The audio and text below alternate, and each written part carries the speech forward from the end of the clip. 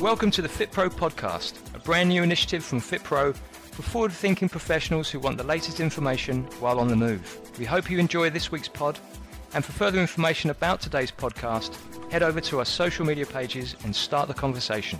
And to offer feedback and suggestions for future podcasts, get in touch with us at publish@fitpro.com.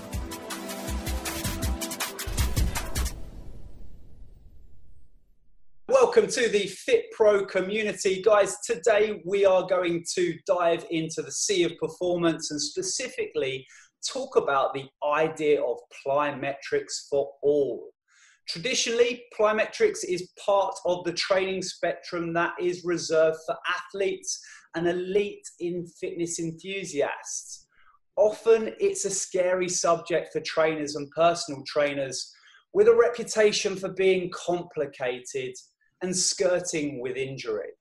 Today, with the help of Anthony Fletcher, aka Fletch, we are going to uncover the truth about plyometrics and how we can broaden our programming and enhance our coaching with the use of plyometrics. So guys, without further ado, I'd like you to introduce yourself today, Anthony.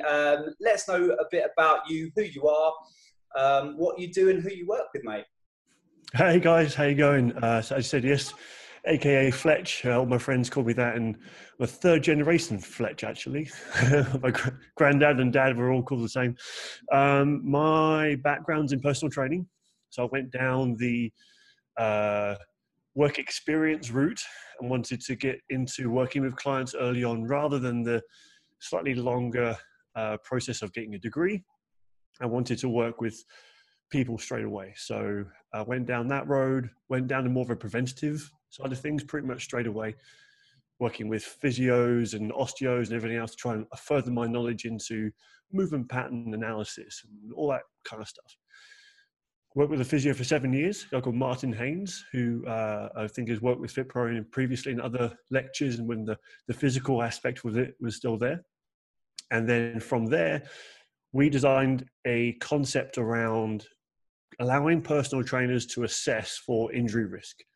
So we call this intrinsic biomechanics. And having lectured on it and talked about it a number of years, wanted to use it on people, and then ended up working with runners. So then we launched a run club called One Track Run Club, which then subsequently has gone virtual. So we're now delivering virtual sessions. We try and bring the science to the people. Say again? Yeah, which I've been a part of. Yeah. You jumped in on some of the sessions.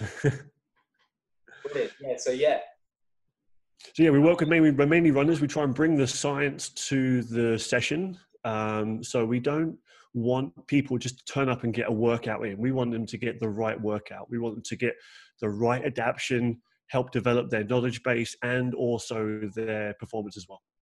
Yeah, so that and I get that. So I've been on your plyometrics sessions. Love those plyometrics sessions, which is why we're talking about it today. And I like it because you just pepper in the science and the why, and you give us something to kind of motivate, but also to check in with: are we doing this well enough? Are we doing it in the right way? But why we're doing it, I think that's really important. To understand why we're going through that. So yeah, that's cool. And so do you work with anything else you kind of are currently working on at the moment? Yeah, so I've continued checking with clients, obviously working one-to-one, obviously mainly virtual right now, from the everyday athlete, the person who just wants to try and develop themselves in some form. I don't tend to work with the usual sort of weight loss goals. We'll turn it into something else. We'll turn it into a time trial system, or they're looking to certain goals around, they want to run their first half marathon, they want to run their 5K in a certain time. We'll work around that aspect of it, and then the byproduct is with the other results they're looking for. And then I'll work with some age grouped Team GB triathletes. So they're working to compete for our country on the weekends when we have races coming back together again. And off the back of that, we also work with ultra endurance athletes, because there's no professional status for those guys. They just run as far as they can, as fast as they can. And one lady in particular is now trying to run from John O'Groats to Land's End. So she's trying to run the height of the country. Perfect. That sounds awesome. So with all of these guys, I guess it segues nicely into the idea of plyometrics, and the guys you've spoken about, you know, they all sound like they're really physically able and capable, but we're going to hopefully open up that box and open up and broaden the spectrum of who you can work with plyometrics today. I guess before we get into that though, Anthony, let's start at the beginning, okay? Let's start at the beginning with some of the questions that I've got for you today. And the first one is, what is plyometrics, okay? How is it defined, and where do we commonly see it take place? Not just in sport, but also I'm really interested in real life side of things as well. Absolutely. I think it's really important to define what we're talking about when it comes to anything, especially exercise related, because there's probably a lot of opinions out there. So I think the biggest thing is I just did a quick Google search on the dictionary definition of what plyometrics is, and it's as vague as we would expect. So an exercise form that involves rapid and repeated stretching of a contracting muscle designed to increase strength. That's literally what it's defined as. I think some people have placed a numerical value on that. So a plyometric is, I think it's 0.235 seconds worth of contact time. Right. Below that is considered a plyometric. And after that, we don't seem to utilize the same stretch shortening cycle, which is what we're trying to use as part of that particular exercise choice. So that stretch shortening cycle is where the muscle goes through this rapid stretching phase or eccentric load. And then there's a subsequent contraction to then rebound and save the muscle, basically. So we have that Golgi tendon organ stored within the muscle spindle. They're constantly monitoring either tension at length or they're measuring stretch speed. And what we're trying to get is that stretch speed reflex to then have that contraction on the back of it. Cool. So that, and where do you see this? I mean, give us an example of, I tell you what, give us an athletic example and then give us something a bit more kind of real life and normal. Sure. So athletic example would be something like the contact of a sprint. So for example, you're coming out of the blocks, you have that first footstep, which is really slow. You're looking at about a second and below for that first propulsive power. And then every step after that, hopefully you're on the ground for less and less time. So you're looking at a full-blown Usain Bolt sprinter, looking at 0.1 of a second of contact time. That would be defined as a plyometric. Okay.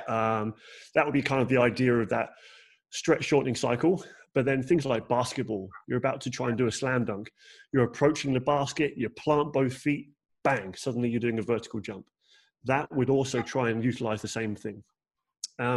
Everyday examples are things like jogging on the spot, going for a run. Those would be trying to utilize the same kind of stretch shortening cycle. And different phases of the run have a different muscle that will go through that phase. So it depends on what we're talking about, but everyday things are a lot more apparent than I think we realize.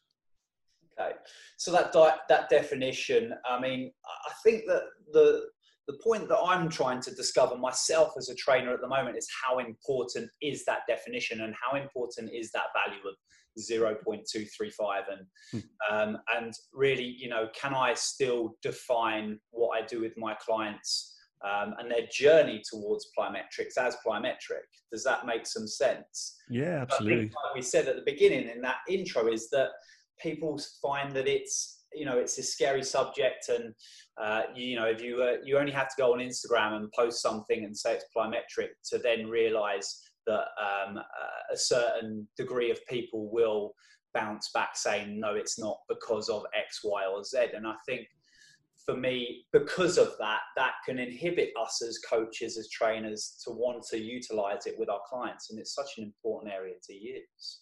Absolutely. And I think sometimes the definition sometimes gets masked with the social media side of things. So everyone now thinks that a plyometric is a box jump, and the higher the box jump, the better, right? When actually that might not be the plyometric aspect of it. That's more the power training side of it, and then they're therefore defined differently as well. Perfect. And that that kind of comes on to what I was about to ask you is, where does it sit in the training spectrum, and is it different to power? Because we kind of put the two together, don't we, quite a lot. I know I'm guilty of it sometimes. Is, you know, it's a power exercise.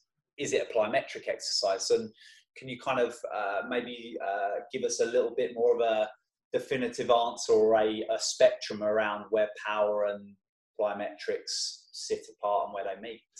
Yeah, I think actually power is actually the overriding term that sits over the top of plyometric and maybe some of the other forms of power training, because, you know, pass is just mass times acceleration, right? So it's more of a physics term that helps explain plyometrics. Whereas like a box jump, you're looking at that contact time again and that rate of acceleration. With regards to a plyometric, you have to reduce the range down so that you can increase acceleration, which then moves your mass faster. Got ya. So a box jump from seated will be very different from a landing box jump from a height.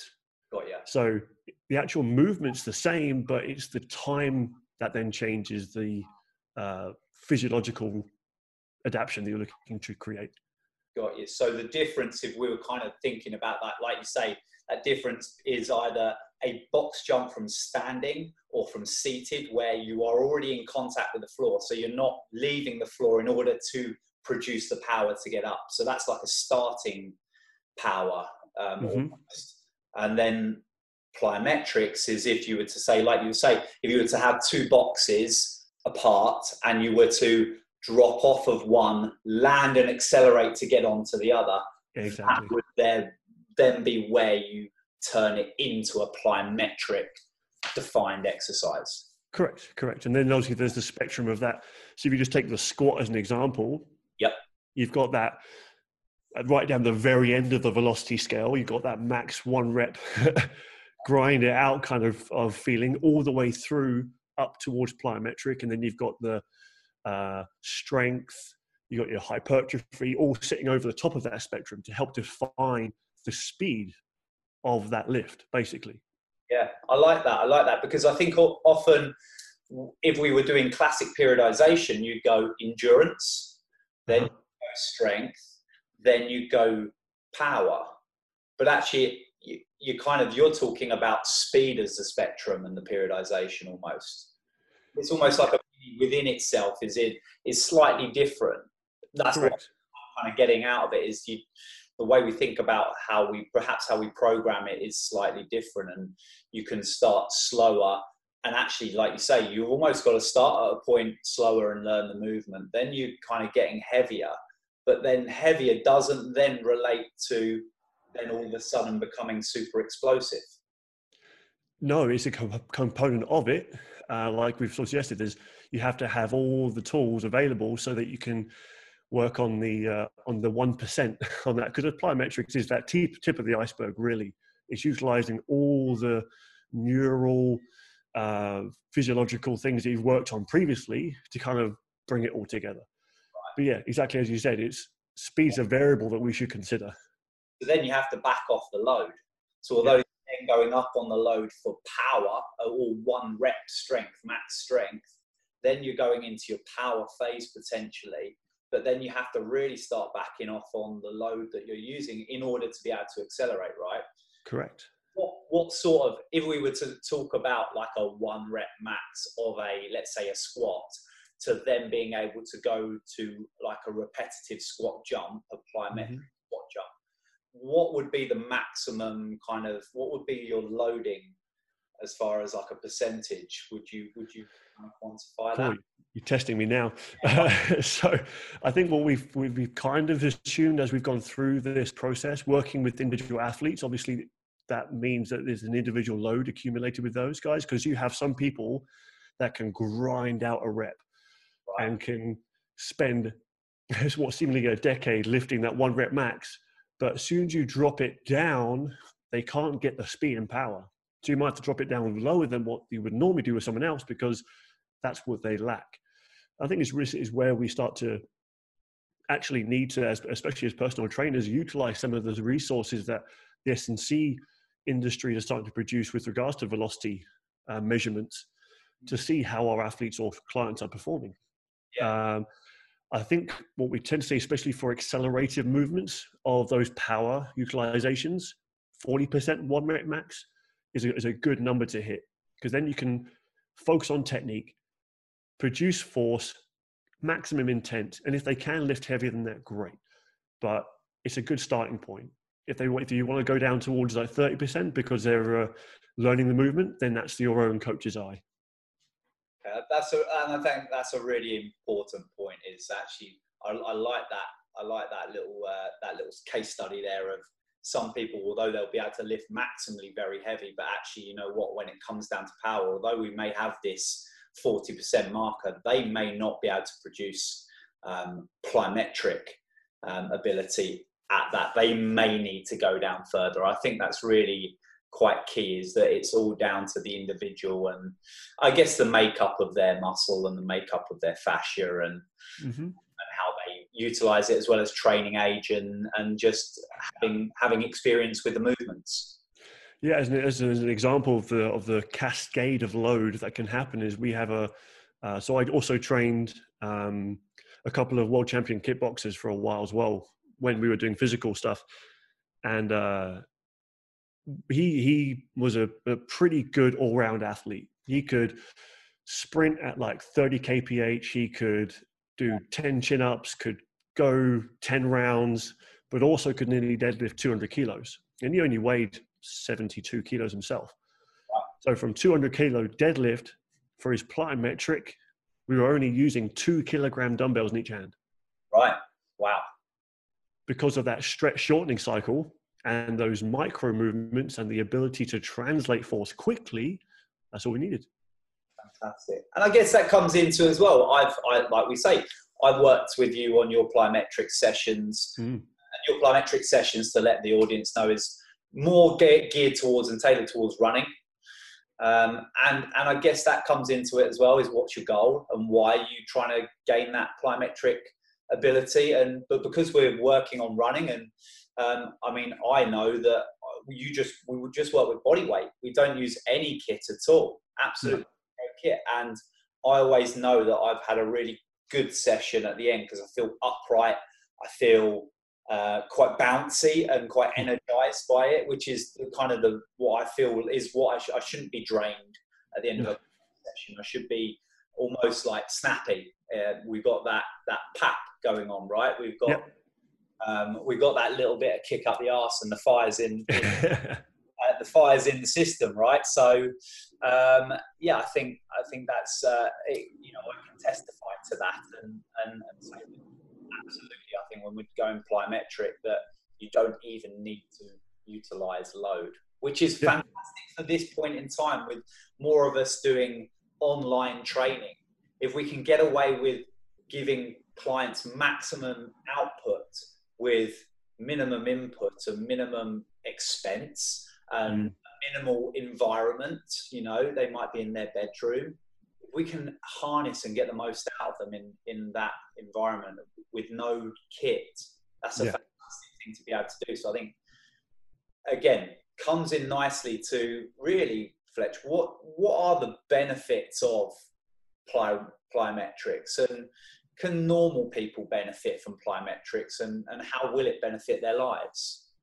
Yeah, I suppose, I think, again, it's quite clear to define what a normal person is, because, we've all got different clients and we work in different environments, and some people, their goal is to get out of a chair pain-free. And it really depends on what the goal of the session, goal of the person, goal of the micro or macro cycle is to try and achieve. And I think when we talk about normal people, we're trying to talk about people that haven't got pain, people who haven't got injuries that we're trying to work around, but it could benefit them as well. But they may be training 3 times a week. They're quite active. Stress levels are quite medium to high, because that's what normal now is. And with those kind of people, you might expect them to run every now and again. You might expect them to suddenly change direction quickly. You might expect them to lift something that's probably not via the guidelines of the manual handling guidebook. You know, these kind of things that crop up require power, require muscle function. And that's one of the biggest things that I think plyometrics leads up to, or plyometrics is the tip of the iceberg of, is muscle function. Right. It's the brain telling that muscle to fire quickly. And we have to go through like you explained earlier on, we have to go through those processes of endurance and strength and everything else to make sure the muscle has the capacity to do it. But then we have to actually try and get it to do it. Yeah. So if you can imagine someone who just plays recreational football, they want to try and change direction quickly. That's going to involve the muscle supporting that knee so that they don't go into potentially rolling the ankle. You know, it doesn't always involve the quads, hamstrings, and glutes. You've also got plyometric abilities of the perineals, of the tibialis posterior. Those things also require the same function. So planting that leg, changing direction quickly, that's going to involve some high load.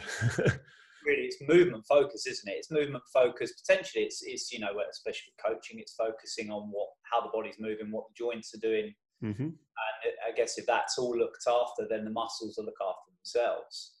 Yeah. Well, they definitely will have a better environment to work with. Yeah. And we see the biggest injury risk is when either muscle doesn't switch on fast enough, so then the ligaments have to do the job of the muscle, which we know is a bad thing, because then that's when things like strained ligaments happen, which is actually just a very micro stretch of the ligament because it had to jump in and help out. So if we can get those muscles to support those joints better with quicker, faster reaction times, then it means our ligaments are more safely looked after as well. Right. So plyometrics could be really advantageous before doing, you know, any type of sport, specifically, you know, any sport with change direction. Then a warm up would have to include some kind of level of plyometric work.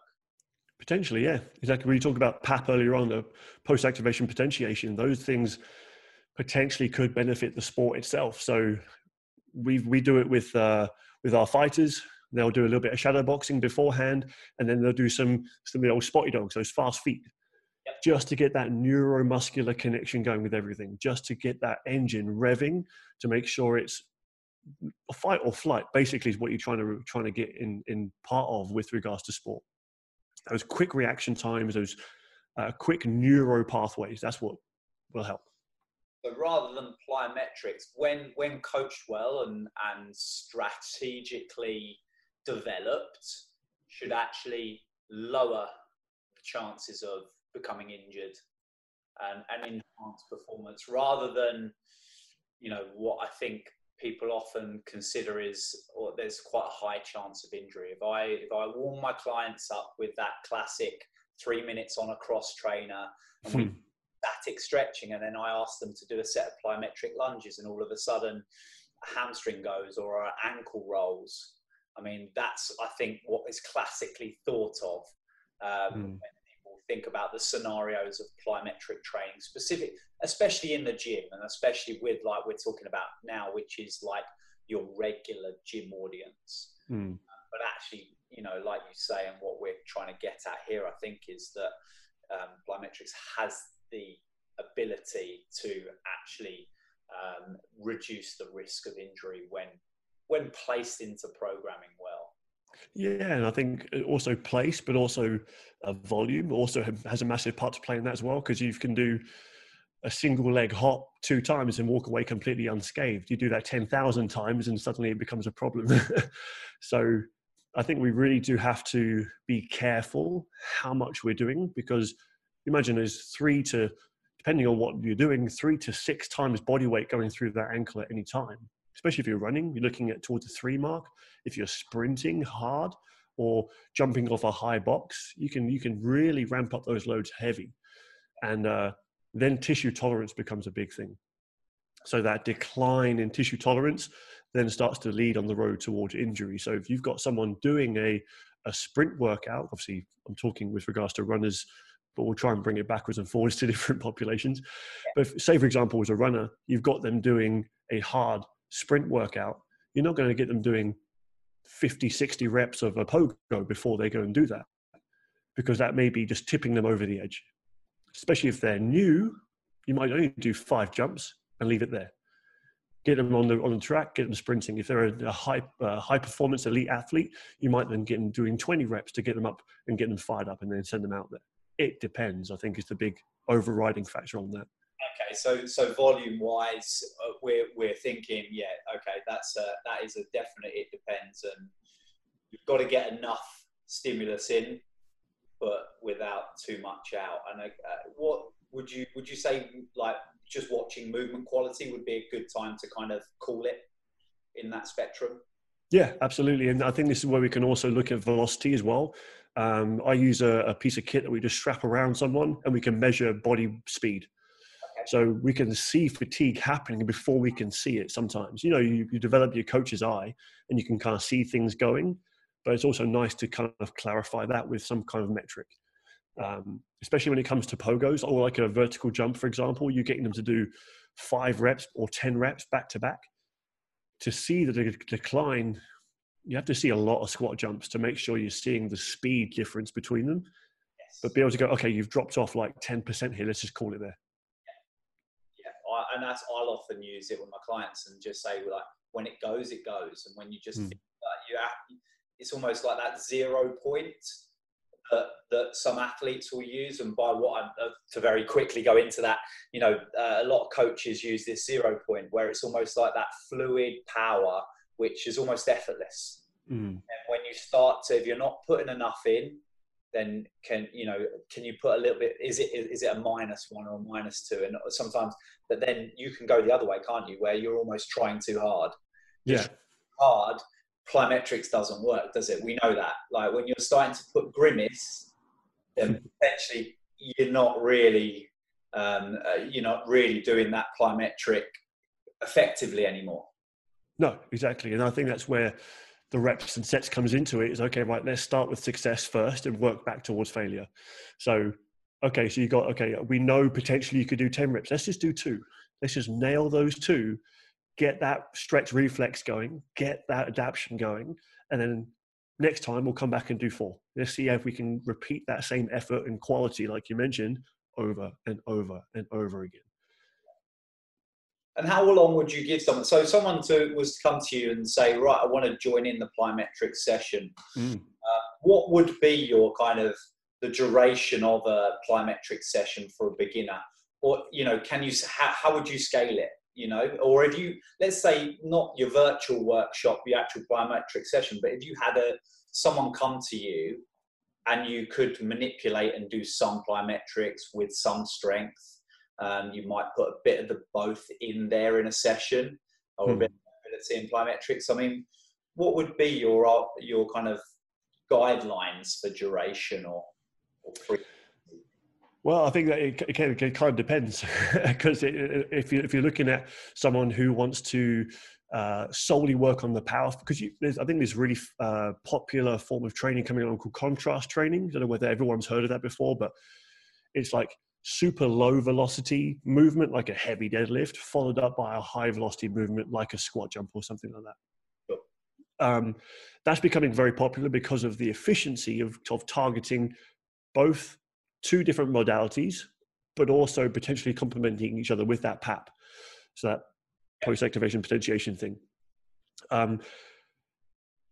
That's quite good to use with beginners because you get a little bit of work done. They feel like they've actually achieved something as well. And you can also fill in the gaps of recovery time. I think the biggest thing with plyometrics is a fear for trainers is the silence that can happen. You're looking at maybe 2 to 3, maybe even 4 minutes of recovery sometimes. Okay, so 2 to 4 minutes of recovery would be a good starting point for recovery. Yeah, well, again, depends on the client, but if someone's coming along and they just seem to be fatigued by the end of that one, you may give them more towards the 4 to give them the ability to perform that bout again, or whether that movement is to the highest quality possible. As they start to become more in tune or start to adapt better, or maybe just get a little bit stronger and start to feel the groove, then you can bring them down towards that 2-minute recovery again.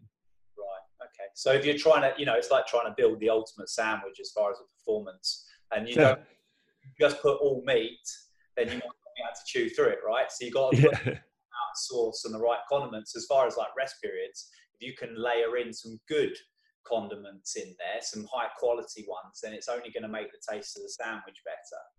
Yeah. And I'm very hungry now as well. So yeah, okay, that's good to know. And I think that's really good to hear as well. It's like some little strategies that we can do to apply plyometrics smartly. Yeah, absolutely. But you wouldn't necessarily, would you want to do like classic kind of stretching in between power exercises, as far as that kind of because we might be talking active recovery, blah blah blah. What about like passive type exercises? How would that work well? I think it's an interesting things with regards to the evidence around static stretching. I'm sure that's kind of where you're wanting to go. Like, yes. So the general theme the evidence is suggesting, because evidence doesn't prove anything, evidence only suggests stuff. Right. What they found is that some people, which is inverted commas, respond negatively to passive stretching. So their potentiation decreases. So when you then go and ask them to do a power move, they haven't got the same neurological signals going to the muscles to allow them to contract fast to produce power. However, there are always outliers. So even in that same research paper that concluded that the neurological signals of the muscle was dampened when you do a passive stretch, some people responded better. So it actually does depend. I'm not a massive fan of passive stretching. I think I'm very open with that. If anyone comes in and talks about it, it's just a tool in the toolbox. If it's appropriate and needed, it's a fantastic tool. But it's unlikely during the middle of a session when you're looking at producing power that it would be a tool to use. More than likely, you want to try and think about things that are going to enhance that particular power activation. So we might do something like a very small or very concentrated core exercise, for example. Or maybe we work on something that's a bit more coordinated. So, okay, right, in between those jumps, we're now going to work on you catching a tennis ball. Or we're going to try and work on, okay, that side plank. We're going to do 10 seconds on the side plank, and we're going to bring it back in again. Other side, 10 seconds. Whilst we're trying to recover from the jump we just did, we can work on other things at the same time. Cool. So we're starting to get some, hopefully the listeners are starting to hear some really cool little strategies, some ways to implement it now. So we understand about dosage, I think, a little bit better. How many sets you talked about that, and how long to do it for, and how we can implement it and start to feed it into a session or a group of sessions and or a block of training. I think we're getting to grips with that now. Also, the one thing that I think might be interesting is the frequency. How many times a week apply it? If we were to do and is there a difference between a solely plyometric session versus drip feeding it into bits? What would you say? Again, as always, it depends, but I really do believe there's a time to separate it out completely, especially if we are dealing with slightly higher capacity clients, athletes. They need to have that standalone session because the other work is so much more taxing that we want to try and differentiate the session from their program to know that we're getting enough work and rest between the two sessions. So we're looking at people who are professional runners. They may only have one strength workout a week, and they may have one plyometric session a week, and that'll be their entire strength sessions done for the entire week, and you just then macro cycle it and mesocycle it from there. Some other people that are maybe professional basketball players may need a little bit more time doing it, but then there is the argument that their sport is also giving them some time in that area as well. So again, it's down to the professional to oversee what is the athlete or client going through on a week basis, and then make sure the dosage is enough like medicine, we've got this new thing going around. New thing is movement is medicine. It absolutely is. But just like normal medicine, it's about dosage. Too much of a medicine, sometimes things start to go wrong. Too little, nothing happens. So we need to be able to very finely tune how much we're giving people. So some people will need more and some people will need less. I think plyometrics maximum is like 3 times a week, absolute maximum. Especially if you're looking at people that are looking at producing power, like some of the Olympic weightlifters, they'll probably do a bounding session as part of 2 sessions a week, and they may do some other more vertical, high velocity stuff when it comes to their snatch, for example. So once a week. Okay, that's good to know. Again, it just helps us to build that picture of how to put it all into our programming. Cool. Okay. Well, look, the kind of the big thing that I want to get onto now is the idea of we've talked a lot about athletes. We've talked a lot about normal people. What about kids? What about teens? And also, what about more active aging, elderly population? Is there any scope and is there any reason that we would want to incorporate the idea of plyometrics? And I say that the idea of plyometrics as that underlined word.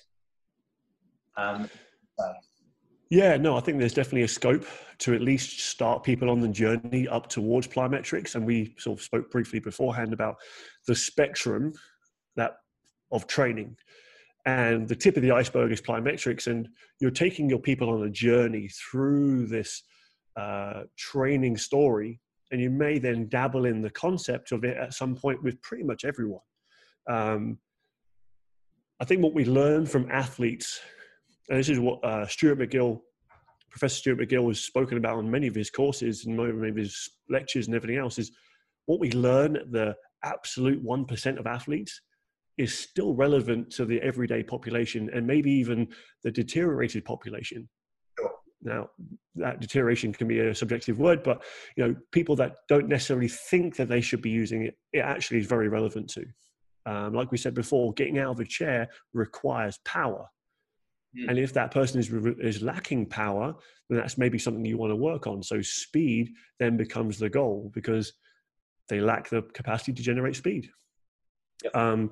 Kids, we probably don't want to load them up too heavy. So plyometrics is a fantastic way of them experiencing load because they jump off everything. And they're playing sports. And we know that the more diverse the sports that they play early on, the less specific kids get into one particular sport, the better.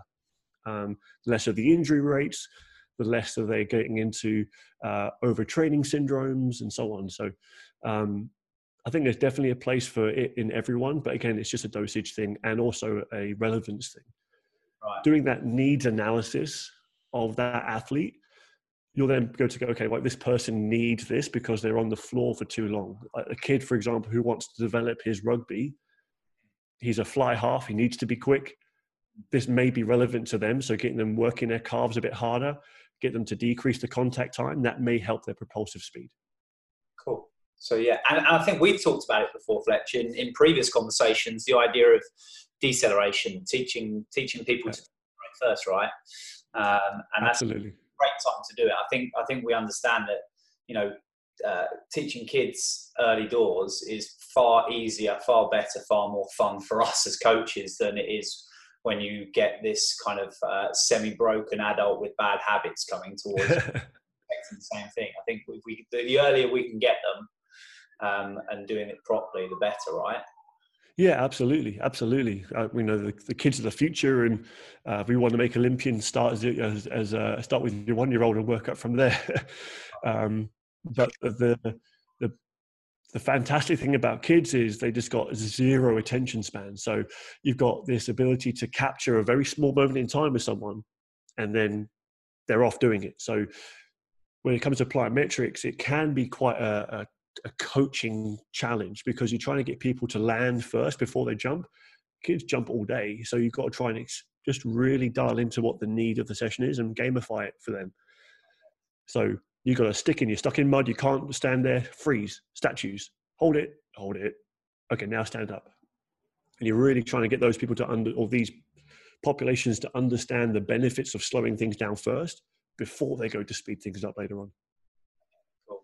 And what about the other end as well? We talked about the elderly and people as their bodies start to become less reactive. And I mean, full prevention, plyometrics has got to be, the journey towards plyometrics has got to be beneficial to fall prevention, and also the ability to, if you do fall, be able to get back up again. Yeah, I think, again, like we were saying before, producing power is a necessary part of daily life. And you're looking at fall prevention, the neurological pathways deteriorate as we get older. So the myelinated nerve fibers start becoming less myelinated. So that hyper broadband signal becomes more like dial-up. So your reaction times decrease. Therefore, when you do trip on something, your foot landing in front of you in the perfect place is less likely to happen. And so by teaching someone to move and creating those nerve muscle signals, we start to remyelinate those nerve fibers. We start to create those broadband connections again. And then those reaction times starts to get quicker. Now, obviously it depends on why, because there's obviously some things that happen with aging in regards to those other illnesses that aren't quite so easy to work with. But I definitely think that training should be implemented in every population because of that ability to activate muscle fast and also relax it fast. Fantastic. I mean, I think we've established from our time talking now that plyometrics can be for all. It really has a place with everybody. And I like right at the beginning when you were talking about the client's goals, and even if you are working with a client that is more kind of focused on the way they look and the aesthetic side, that actually you can put performance markers in the sand that allow them as a byproduct to get to there. And I work very similar to you in that sense that, let's put a Spartan in there or any other obstacle course race out there. But let's put something in the sand that's going to challenge you, get you out of your comfort zone, give us the ability to train towards something, move in a specific way so that movement isn't just for movement's sake. And I think really that plyometrics has a brilliant place within you being able to design your programs in that way to meet your clients' goals. So even if they're after that beach body and getting a bigger chest, that actually plyometrics can help, right? Because if we can switch on and off those muscles better, then when you get to your bench press, you're going to have a better ability to lift heavier weights, lift better rep ranges, and it can help that person that wants to build that better body. It's going to help their muscle volume by plyometrics. And in the same way, it's a great tool for those that want to, because if they can employ better plyometrics, they can go out and run more often. If they're running, then they're burning calories, and therefore they lose a few extra pounds. But their whole lifestyle changes because they have the ability to do these things. Absolutely. And I think the important thing for everyone to remember is that plyometrics doesn't only apply to the lower leg. So it's not just box jumps, it's not just calves, it's not just the feet.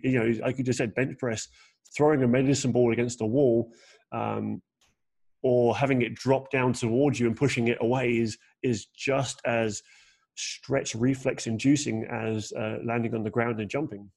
Obviously, we're in contact with the floor more than our hands are with our feet. So it's probably more relevant to most people, but you can work around it and get adaptations and other things like the fighters I used to work with. We would be working on those very short contact times on the floor to help improving punching power. There's again, it depends on the need analysis, but you've got these 2 phases of a punch, 2 phases of a kick that use micro contractions. And that's what we're looking at producing with plyometrics. So Fletch, where can so after today, everyone's going to be really inspired to start utilizing plyometrics. They're obviously going to need to know more about, dosage, movement quality, what movements are safe, how to perform it, how to coach it. Where would you say is a good starting point as far as where do they go out and learn these things and learn a bit more about plyometrics? Well, I think there's definitely a limited amount of resources when it comes to just learning about plyometrics, because I think, like we've already established, it's a very scary subject for some people, and so and also because of like we said, the time dedicated to that work and the recovery necessary is improportionate. So you might be working with 20 seconds, you've got 4 minutes of time to fill. But I think the UKSCA is doing little workshops that are not necessary to take their qualifications. If you want to just jump on that and do that, it based around plyometrics is a great resource that's very openly available, and obviously is with regards to CPDs. But then you've got full-blown S&C qualifications with regards to maybe as a company called S&C Education or Strength Conditioning Education. You've also then got the idea of jumping into modules at university. Things are going to start changing soon with regards to universities. They're going to start opening up more online content. They're going to have to start diversifying their modules. So there may be opportunities to jump in on a plyometrics module with regards to St. Mary's S&C degree or master's that's coming up. I think that's going to start changing soon, and I'm excited to see these things change. Having not gone through the educational pathway myself, I love the idea of just jumping into a certain thing that I want to learn, get the information and get out. Best thing you can do is find other coaches that are using it and talking about it. I know there's some guys on Instagram called Strength Science. They're doing great work in regards to educating, mainly around basketball, but it's utilizable for everyone. The education's there around the muscle spindles, the Golgi tendon organs. It's all still there, and we just take out the bits we need. I think I'm excited myself to hear about the university side of things. I think that's maybe a little exclusive, guys. Don't take Fletcher's word for that completely. Yeah, no. But that's exciting to have that, like a little bit of a semi-inside track there on that. And that excites me because, yeah, having done a university degree when I was young and dumb, and I've always said I would love to go back and redo that degree, but actually to go back and do parts of it and get some extra credits, and perhaps even have the ability to upgrade my third class to something a bit more respectable would be really cool. So that's definitely a really good place to start, and I appreciate you kind of giving us a little semi heads up on that. And actually as well, you're completely right. You've got to go out there and spend time with other coaches. Like I've spent time with you, and I've taken lots of great information from you, which I now use with my clients. Awesome, so thank you very much for that. Yeah, no worries. Honestly, and I think if anyone was to, and I think I think we speak in the same language here, that if a coach was to come to me and spend time with me, and it was and they respected that, then I'd be happy for them to go away and then take and utilize what I've taught them. That's the beauty of coaching, is you never stop. And I've got people that I look up to and that I follow, including yourself. I've like I say, I've really benefited from your experience with plyometrics, which is exactly why we're talking about this today. Oh, thank you very much. So, no, it's good to hear some of those things, guys, and hopefully you guys out there can have a little are inspired, like we said, are inspired, and also now have some places to go and start having a look at what's available within the plyometric side of the training spectrum. So Fletch, where can we find you specifically? Because I know where I can find you, but where can if you check out our website, so it's www.onetrack.club. That's our running club that we use. So you can find us through there. If you want to join in on a running session, we talk you through how to structure a run for yourself. We'll talk you through the whole thing, how to warm up. We'll do an interval session. We do fartleks. We do threshold runs, whatever it may be that you want to take part in. Or my personal is on Instagram is aka_Fletch. That on Twitter as well. So you can find me there, or just drop us an email at fletch@onetrack.club.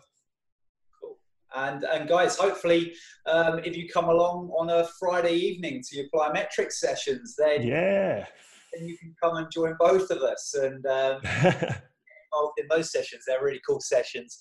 There's no kit needed. So hopefully and if you are a listener and you do join us on one of those plyometric sessions, then make sure you say hi as well. Let us know that you've come from this podcast. So guys, today fantastic insight into plyometrics for all. Hopefully you guys agree with us now that plyometrics has a place in the industry, has a place with everybody. Hopefully you understand a little bit more about what plyometric is and how it works and how you can begin to implement it. And if you do want to implement it, remember to start small, start with success and grow from there. So today, guys, that was a really informative and brilliant bit of time spent with Fletch. So thank you for that today, mate. And to our FitPro community, we look forward to bringing you another in our podcast series very soon. For today, thank you from me, Coach Azza. Thanks to Fletch. Thank you very much. And have yourselves a very good day. For more information about FitPro education and for details on FitPro membership and insurance, you can visit us at fitpro.com. We hope you enjoyed today's podcast and see you next time.